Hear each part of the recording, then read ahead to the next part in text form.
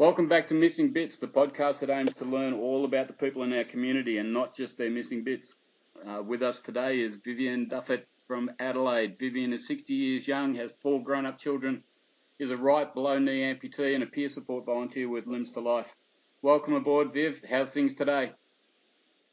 Thank you. Yeah, good. Thanks, Gary. It's warm and I'm having a slow day because of the heat, but all good. How do you handle the heat with your prosthesis? Yeah, it gets a little bit difficult because with perspiration and the leg doesn't want to stay on properly. Right. And gets like a wear. So you've got to take it off and leave it to the air so that it can cool down. Yeah. Because you don't want to create like blisters. Yep. And have anything go wrong with the stump, because then you can't wear your leg, and I don't like to be confined to my wheelchair. Yep, same. I don't deal well with the hot weather at all. I tell people my socket just fills up like a bucket of water. That's exactly right. Yeah. So we'll get your heat tomorrow, I imagine. It's going to be 35 here tomorrow. Okay. I think we're cooling down. I don't know. I think we've got about 30, but you know, and then after that, it's progressively getting colder. So I guess you can look forward to that as well. I'm sure you tend to pass on things to us from Adelaide. Well, that's right. Where did you grow up? Oh, okay. I grew up in around the northeastern suburbs of Adelaide, in a place called Felixstowe. Firstly, it was St. Peter's, and then we moved from there and went to Felixstowe, and there we stayed until about the 70s. And then, unfortunately, my parents split up, so we were moving all over the shop after that, but predominantly we've lived in the northeastern suburbs. Right, okay. Yeah. That happened to me, the same. My parents split up in 76, I went to live with my mum, and we just moved everywhere imaginable. I don't know what it is about splitting up and moving, but we seem to do a lot of it. Oh, no, it's interesting because I haven't had many moves at all since I've been a mature adult. Yeah. And where I am now, I've been here for 25 years, and I I don't want to think about the next move, but I've got a long while before that. The last time we moved, my stepmother said to me, because she's quite used to us moving around a bit, and she said to me, "Where's the next move?" And I turned to her and I said, "Springvale Cemetery." I'm not moving again. Yeah, well, that's how I feel sometimes. That's the worst thing. I know. I think you get the rest of my family have had a lot of moves, and it always seems that I'm helping them move somewhere, and I keep thinking, thank goodness that's not me. I know. It would be horrendous, trying to settle, and I'm lucky because I've made my home quite comfortable, so it should last me until till I meet my demise. Yep, sure. So, did moving around mean moving schools as well, or did you manage to stay at one school? Yeah, no, we managed to stay at one school. Yep, because we're in the same vicinity of where the school was. Right. So, yeah. So, we in actual fact, my primary school had a reunion of 50 years, and we were there when it first opened. So we saw right. Yeah, it was good. I'm not sure about school reunions. Well, have you had some bad moments? No, my wife's got a theory about school reunions. She says if she wanted to keep in touch with these people, she would have, and she's not going to go and socialise with them now. That's right. Well, interestingly enough, we have actually kept in touch with a lot of them all our lives. Right, good. So it's created lifelong friends as well, which has been really good. Yeah. Yeah. And what sort of student were you? I was a plodder, what you call a plodder. I wasn't, I couldn't grasp things all that well. And back in my day, they didn't actually, my children are, 2 of them are quite dyslexic. Right. And I think back in my day I might have been too, because they didn't diagnose things like that back then. They certainly didn't. So, sorry? They certainly didn't. I'm sure I went to school with a few kids who were dyslexic, and everyone just, I think all the teachers just expected them to try harder. Yes, that's exactly right. Yes, and as you can imagine, I had a sister that was quite bright. So by the time we got to high school, we were in the same year level because I had actually had to repeat year 2 when I was little because of illness. And so we were always in the same year. But when we got to high school, they did the whole, you've got a higher IQ, so you go to the top of the rank, and then you've got the ones in the bottom. And, of course, that's what happened in the end. It was like that sort of put a division between us for a while. Sure, I can imagine. Yeah, but we got there. We're best friends, and I'm just as smart as she is, and I've been just as successful. So, yeah. What did you want to do when you left school? Well, there was a couple of things. I wanted to join the Navy, and I wanted to be a chef. Right. And I didn't do either. So yeah, I became a mum quite young. Right. And I was married quite young, and I ended up just, bringing up children, really. And then by the time I had children, my first marriage didn't last, and my second marriage was quite a long time. And I had 3 children to that marriage. And so I just basically looked after them until they went to school, and then I found work. And I started being like a kitchen hand and general cleaning and that sort of thing. And then at 38, I had a bit of an epiphany, and I thought, you know what, I reckon I could do better than this. So I became a temp, which my sister got me into because she was into recruitment. Yep. And I became a temp for the Department of Transport, in licensing and registering your cars and things like that. Sure. And I ended up, I was a temp there for, I reckon nearly 8 years. And I ended up winning an award as one of the best temps. And then the recruitment company offered me a job as a recruitment consultant in blue collar. And I did that up until the day of my accident. So I absolutely loved it. Mm. So you sort of just fell into that. I did just fall into it. And it was something I had I've always been very people orientated. Yep. And I thought, if I can help someone to get a job and help them to keep it, especially the young, then that would be my aim, to make sure you get them on the right track. And with blue collar, it was more suited to me because I'm a bit of a tomboy. So I, like go through the factories and, seeing what was there and how machinery worked. And I got quite involved and very close to clients. And, and that way you could pick the right people and that suited those areas. You know what I mean? So I was very passionate about that. I love hearing people talk about jobs that they're passionate about, because you can hear it in their voice, and I can imagine if I was sitting there looking at you, I'd see it in your eyes and your face as well. Yeah, I'm sure. Well, I'm sitting here with a smile on my face now just talking about it. So yeah, it was really quite sad when I realised that I wasn't going to be able to do that again. Sure. Because I reckon I could have done it in the end, I was looking after apprentices, like businesses that needed apprentices, and then the apprentices would sign up with our company. And I did that statewide for South Australia, and I loved it. And so I was on the road a lot because, my kids were at home, I was a free agent, and I just, planned things and got the right kids. And you got some troublesome ones, but you got them on the right track, and they kept their apprenticeship for 4 years and became an employee of the company. And it was really a really good job. Very cool. Yeah, but never mind. As we know, things change at the flick of a switch. So sometimes they can. Yeah, for sure. Had my accident, and that was it. So now I've got a life and leisure, which is challenged. Sure. How old were you when you had your first child? My first job? Yeah, first child. Or child. Yes, I was 18. 18. You beat me. Yeah. I was a baby. I was 20 when my first son was born. Oh, wow. Well, it's very young, isn't it? Have you only got one? 2. Okay. 2 grandchildren now too. Oh, have you? Yes, indeed. Yeah, I haven't got any grandchildren. My daughter's, she fosters, but unfortunately we don't see a lot of each other. But my sons are I say they're too young. They're 27, 25. I've got twins, 25.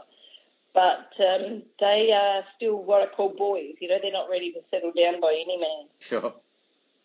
So it's going to be a while before I get grandchildren. Well, look forward to it because it's better than I thought it was going to be. Well, you know, it's funny. My sister says that she's got 2 grandchildren and my other sister's got 4. And they're both younger than me, but they love it. And I keep thinking, I'm so glad in a way. I suppose because I'm where I'm at now with my Leganor, I'm thinking, well, if I had grandchildren, I couldn't run around after them yet. And that could be, you know, that could be disappointing. So maybe, you know, I'm not meant to have them yet. Yep, but I do enjoy the great nieces and nephews. Yep. Yeah. So your amputation wasn't too long ago. Take us through what happened. Okay, I had a motorbike accident in 2014, and a guy hit me head on. He came onto my path, you know, trying to overtake. Yeah. So I was in hospital with lots of damage. All my right side from head to toe were broken.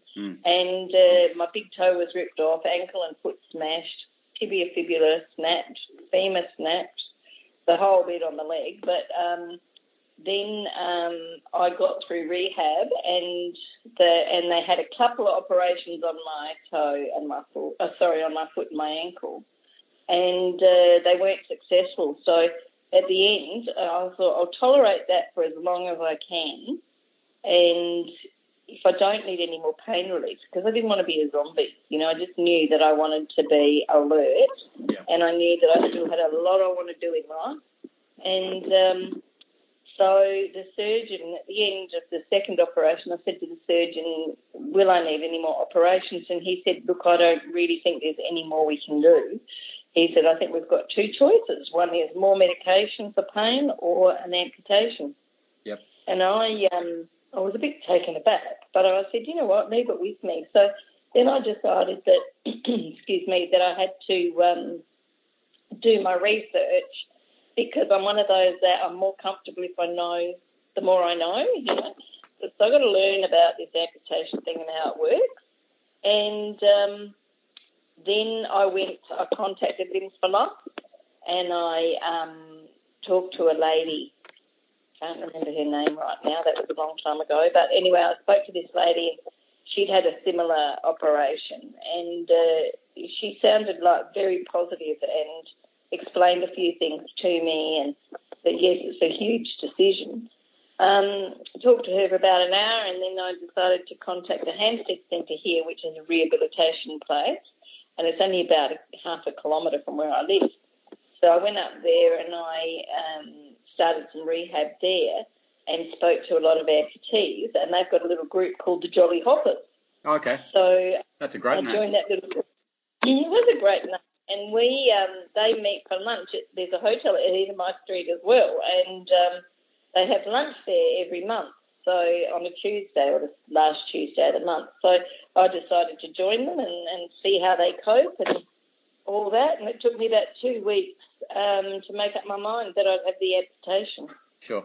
So it was like, you could imagine, it's a terrible decision to have to make, because you can't imagine ever having to lose a part of your body, especially the thing that gets you around.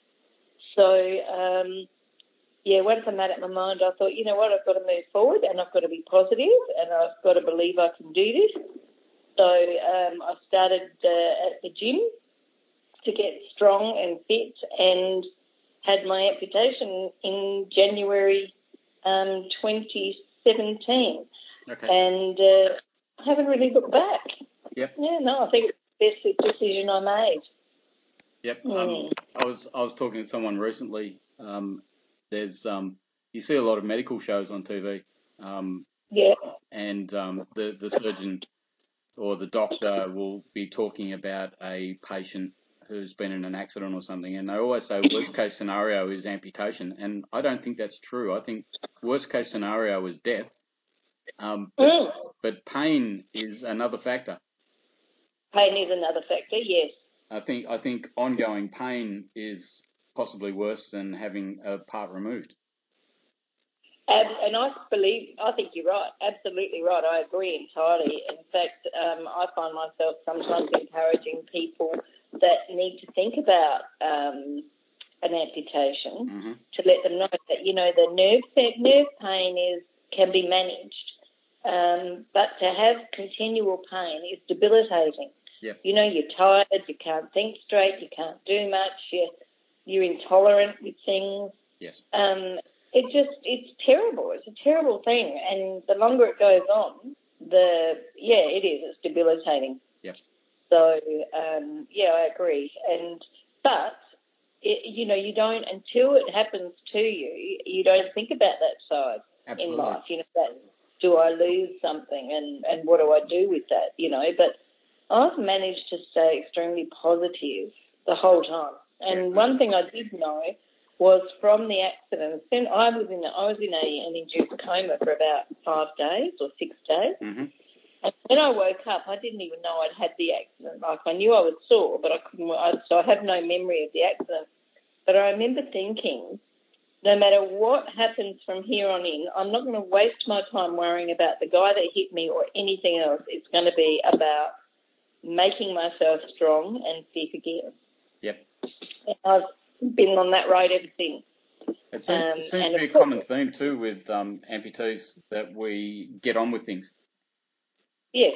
I can honestly say I've never met a more positive bunch of people in my life. And often those people have plenty of stuff to be negative about, but none of them are. No, that's exactly right. And that gives you another strength as well, doesn't it? Like, knowing people like that and just meeting people constantly and talking, and everybody has a different experience, but it's always a good one. Yep. And yes, they might have negative days, or they might have days that are more difficult than others, but all in all, you can still manage to keep your life as well, like what I call the new normal. Yep. You start developing things that you can do more easily, not the things that you're going to make difficult, and you get smarter about how you're going to cope with something. Yep. And and I think that's a good thing. So you mentioned the dealing with the nerve pain. Were you talking about phantom pain or? No, I'm talking about nerve pain. Right. Yeah. Oh, I call phantom pain phantom sensation. Right. Because to me it's like it is. It's a funny sensation because you actually think your limb's still there. But it's not painful. Do you know what I mean? Okay. So, I do get an itchy big toe and it's not there, and I do get an itch in the middle of my foot, and I get ankle pain and all sorts. And I go, that's ridiculous, So the mind is a powerful thing, because it's not something that I even subconsciously think about. It just happens. Sure. And those times it's funny because now if I'm walking along and my big toe hurts, I just tap my foot a couple of times and it stops. Sure.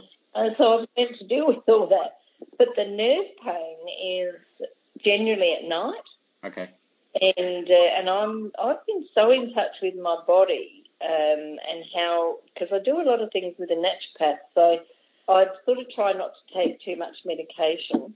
And I found that with the nerve pain, a lot's got to do with my diet as well. So if I have a night where I've gone out with the girls, so to speak, and I have a few bubbles, I have a terrible night with nerve pain. Is that right?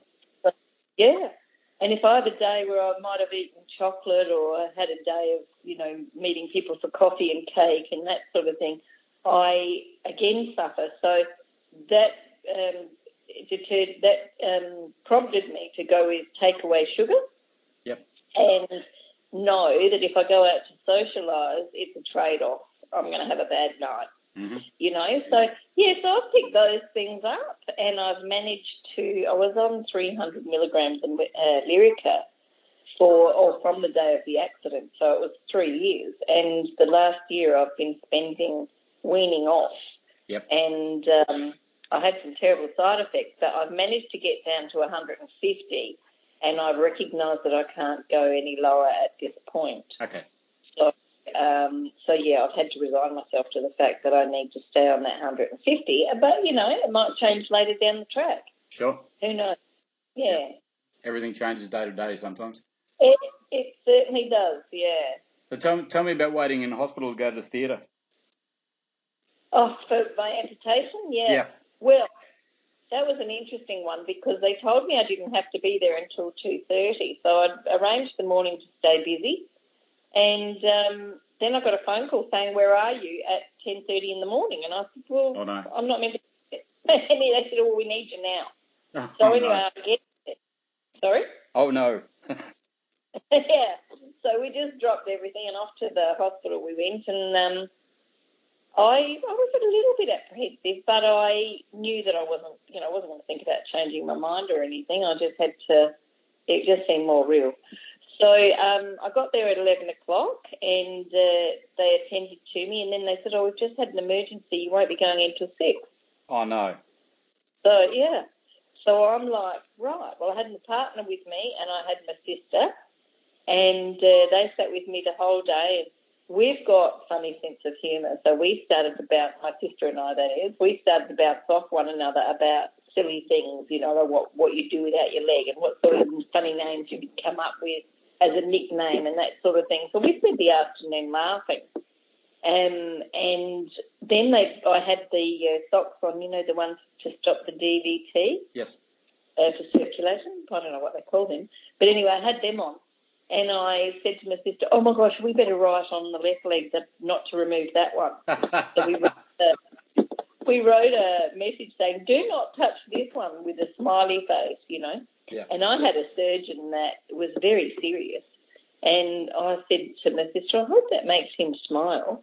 Anyway, when we woke up, the anaesthetist said to us, you know, or when I woke up, should I say, he said, "You know what? Dr. Bed saw your note," and he cracked up. I said, "Oh, I'm so glad." Yeah, that was an interesting one. But yeah, we spent the day, as long as it was. It wasn't until they wheeled me down to theatre at 6 o'clock that I sort of got a bit teary, and I thought, right, this is it. Now I've just got to wake up in a good spirit. And I woke up at about 10:30 that night, and I just straight away I thought, I've got to sit up and throw the sheets back. And I did, and it was like all the weight had lifted off my shoulders. Sure. I thought, oh, I've made the right decision. Yep. So, yeah, so I guess, you know, it wasn't as confronting as I thought it'd be. There you go. Yeah. And after the surgery, did you get good support? Yes, I did, yes. I had a lot of support. I had straight away, they had me out of bed the next morning, and I had good therapists, physios.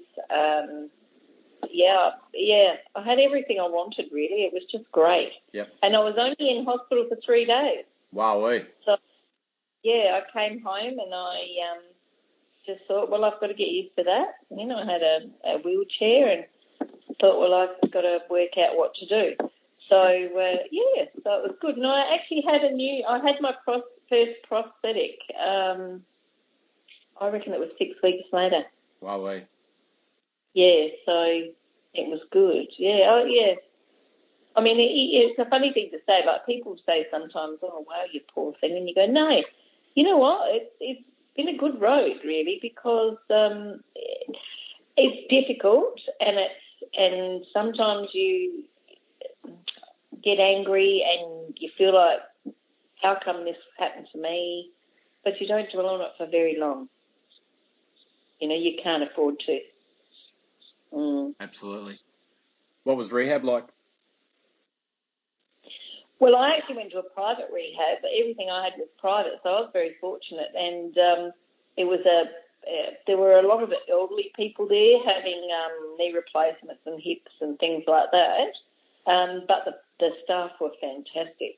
And, you know, when they took me down for therapy and just getting me to walk and things like that was really good. Yeah, really good. Do you remember your first time walking? Yes, I do. Yes. That was when I had my prosthetic fitted, and the processor said to me, because I was a bit excited about it, and he said, we're gonna fit this on you, but you're only going to be able to walk for a little while. You won't be able to keep it on. You can take it home, but you certainly won't walk out with it on. And I said, oh, okay. So I had to get my balance and I had to get the feel of it and all that sort of thing. But if there was something that I did, it was straight away trust or know that I had to trust this leg was going to support me. Yep. So I did a few walking up and down with the horizontal bars so I could hang on to them. And then I said, oh, can I walk up the corridor? And he said, yeah. And he said, we'll give you a walking stick. So we did that. And about 40 minutes later, I said, okay, well, I might as well go home now. And I walked out with it on and I spent it with it on for the day. Yeah. But I regretted it the next day. Yeah. Because it was too long.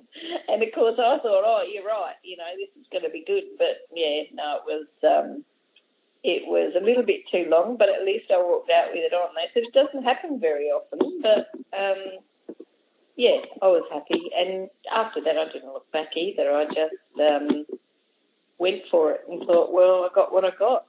Sure. I've told this story in season 1, but back when I had my foot off, I was only 5 years old. That was in 1968, and okay. And they fitted me with a prosthesis. It took quite a bit of time. Things were different then, but that's beside the point. Yeah. They fitted me with the prosthesis, my very first one, which I've still got in the wardrobe, by the way. It's tiny. Oh. They asked me to hang on to the horizontal bars and walk up, and then walk back, and then sit down. Well, me being 5 years old, I walked up and turned around and ran back. Oh, yeah. And that was it. I was done. Oh, dear. I was off and running from that moment. Yeah, and this is, I was only having a conversation with someone this morning about children that have amputations, and they just are so, what do you call it, uninhibited. They just get on with it. They're not fazed by anything, and you sort of wish that you could be like that in a way. And I think in some way, because I was so trusting of a prosthetic, I was sort of like a little kid, really. I was excited. I thought, I'm going to be able to walk again. I think as a kid, you adapt very quickly. And you just want to be one of the other kids, so you just try everything. And in my case, no one told me what I couldn't do, so I just did everything. I have a lot of admiration for people such as yourself who have this done later in life and have to learn everything all over again. I don't think I could do that. Yeah. Well, you're right. You do have to learn everything over again. Like the balance and the even just general life. I was very spontaneous before my accident. Now that spontaneity was taken away because I certainly have to take time to put a leg on, and I, have to take time in the shower, and you can't, you've got to plan everything now.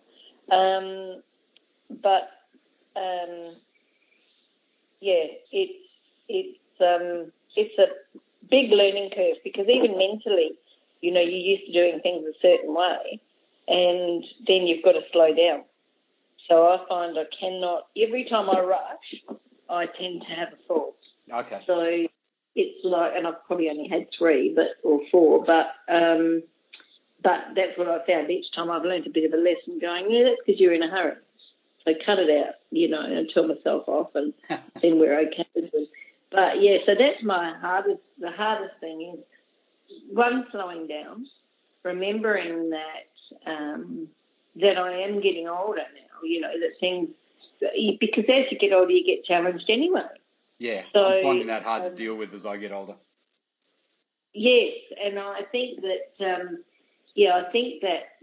like having an amputation as well is just helping to challenge you.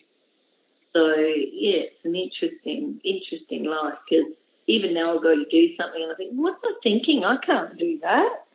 And I was always very independent and lived on my own. I live on my own, and I used to fix everything. I'd get in and I'd change pipes on taps and things like that if I had to, or, you know, whatever, if the wall needed plastering or whatever, you know, I could fix it in my own car even. And now I can't do those things. You know, I can't climb a ladder and I can't, you know, put things up like paintings. The other day I was ever so frustrated because I thought if I get on the ladder, actually there were steps, you know, like higher steps, and I wanted to get on them to drill a hole in the wall for a nail for the frame for this picture I wanted to put up. Well, I stood there for ages and it was like, should I or shouldn't I?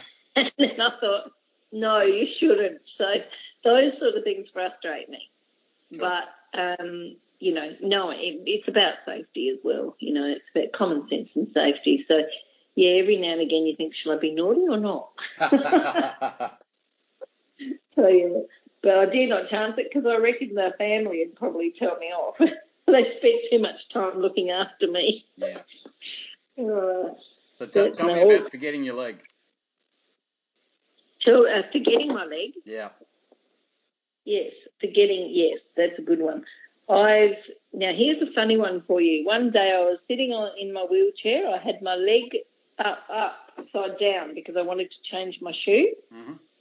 And so I had the socket between my legs and the foot was facing up, and I took the shoe that it had on off and I was putting runners on, and I thought, oh gosh, I've just taken the sandals off. Now I need a sock to put on with my runner. I just got up and walked off. And I hit the floor and I started to laugh, and I thought, and my partner was home at the time, and he said, are you all right? And I said, yeah. And he said, but you're laughing. And I said, yes, because you know what I did? I had that leg or that foot in my hand, and I still thought I had a leg to get up and go and get the sock. Yeah. I said, how easy was that? You know, I just wasn't focused. And the spells I've had have been exactly like that. Like I remember in my pantry, I can't get in there with the wheelchair, and in the morning I make myself a cup of coffee and take it back to bed. And this morning I went in and I hopped to the fridge in the pantry, and I turned around with the carton of milk in my hand and I went to walk off. Oh, no. And down I went with the milk, and I've gone, great. That's, again, not being focused. What I've learned is that you have to stay present all the time. So they're the things that, you know, you just automatically, you have those moments where you're not present and you automatically go back into the old mode. Sure. So, I've done that. It's an odd feeling. And I've had times where I've been on the lounge and I've almost stood up to walk away, and then I've gone, oops, my leg's not there. So I've generally got it at the side or something. But, it happens. I've only ever done it once, and I was very, very, very drunk, and it's a story for another day. Yes, well, needless to say, I face planted. Yeah, I should imagine. Oh my gosh! So, do you get very drunk anymore? I'm not that drunk, no. You know, I find that I don't drink anywhere near the amount not that I ever was a big drinker, but I was a social drinker. And I'd have a really good time with people. Now I find that I'm probably the most sober one because I'm very conscious of the fact that when I go home, I'm on my own, and I can't afford to fall and really hurt myself. So I need to be able to get my leg off, and I need to be able to get myself to bed, and I need to remember that I can't just get up and walk away, and, you know, all that stuff. Yeah. So, that's a hard one, because when you're around friends, they all go, come on, have another drink. And you go, no, hang on a minute, I can't afford to do that. Yeah. All of a sudden you become more responsible. Yeah, I'm more of a social drinker these days, and I certainly have never been that drunk again, I can tell you that. No, I bet. It's quite a story which I'll reveal one day, but not on a family channel. Oh dear.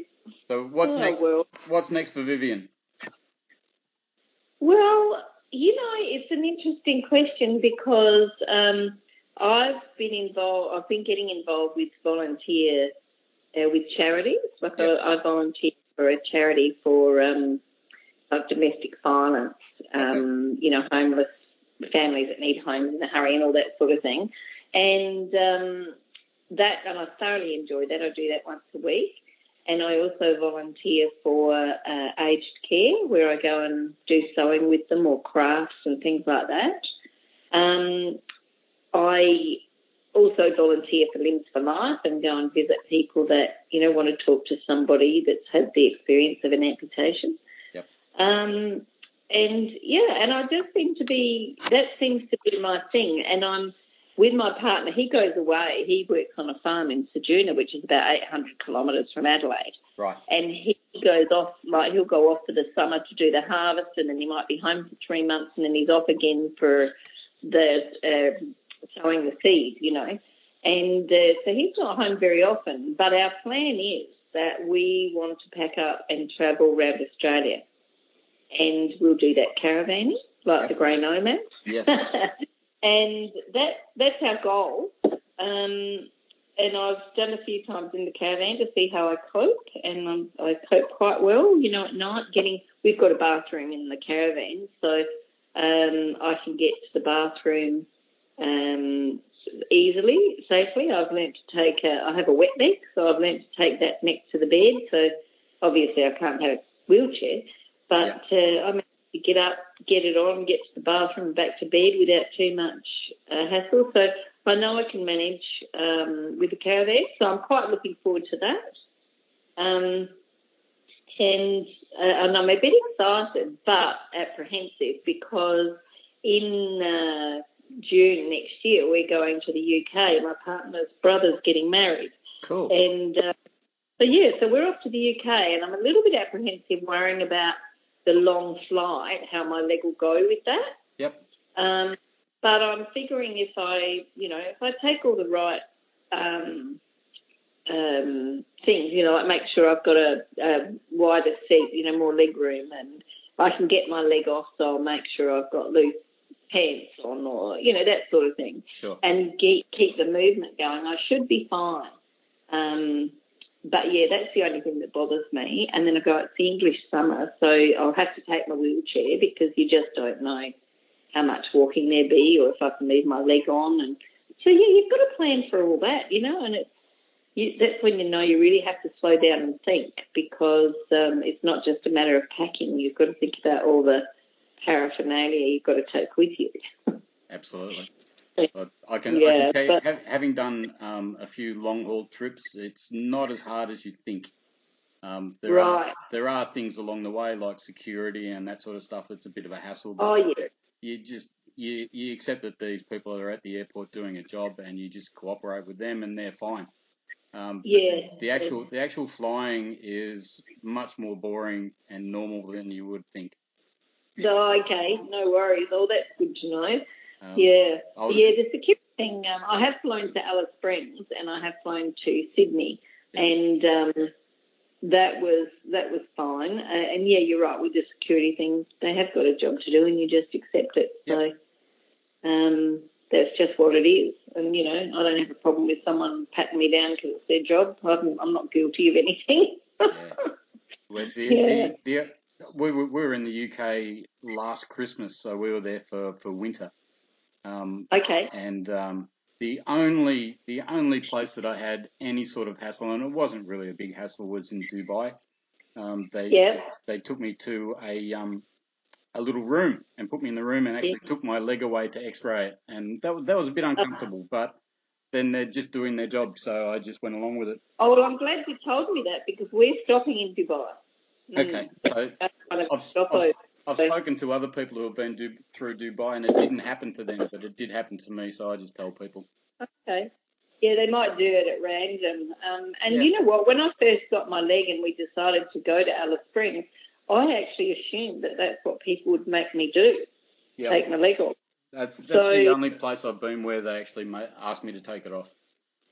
Yeah, interesting, isn't it? And mine comes off pretty easy, so I wasn't unhappy about it. It was a little bit uncomfortable, but it didn't matter. Yeah. But getting through Heathrow and out of Australia, not a problem. We went through Singapore and they were really good, and it was easier than I thought it was going to be. Yeah. Oh, that's good. Oh, well, I won't panic too much then. Yeah, don't panic too much. I wasn't panicking really. I sort of tend to take things in the stride, so that's a good thing. Yeah. Before we finish up, I've been asking people for little words of wisdom or anything that they can share with other people who might be going through this or about to go through it or have been through it and are having a bad time with it. Is there anything you can share with us just off the top of your head? I'd probably say to remain positive and just keep trying the best they can. I think that positivity and striving to be good at whatever you can do, whether it be with your hands, if you've lost a leg or, anything like that. Just take your time, accept what is, and don't be angry. Yeah. Like if you're angry about it all, it's harder to get through it. Sure. Yeah. Well, thanks so much. Thanks so much, Viv, for being so open and honest and sharing your story. If you were listening, no worries, Derek. If you were listening to our chat and want to share your story, then please get in touch via email or contact me through our Missing Bits Facebook page where the conversation can continue. Your story is important and I would love to share it with the world.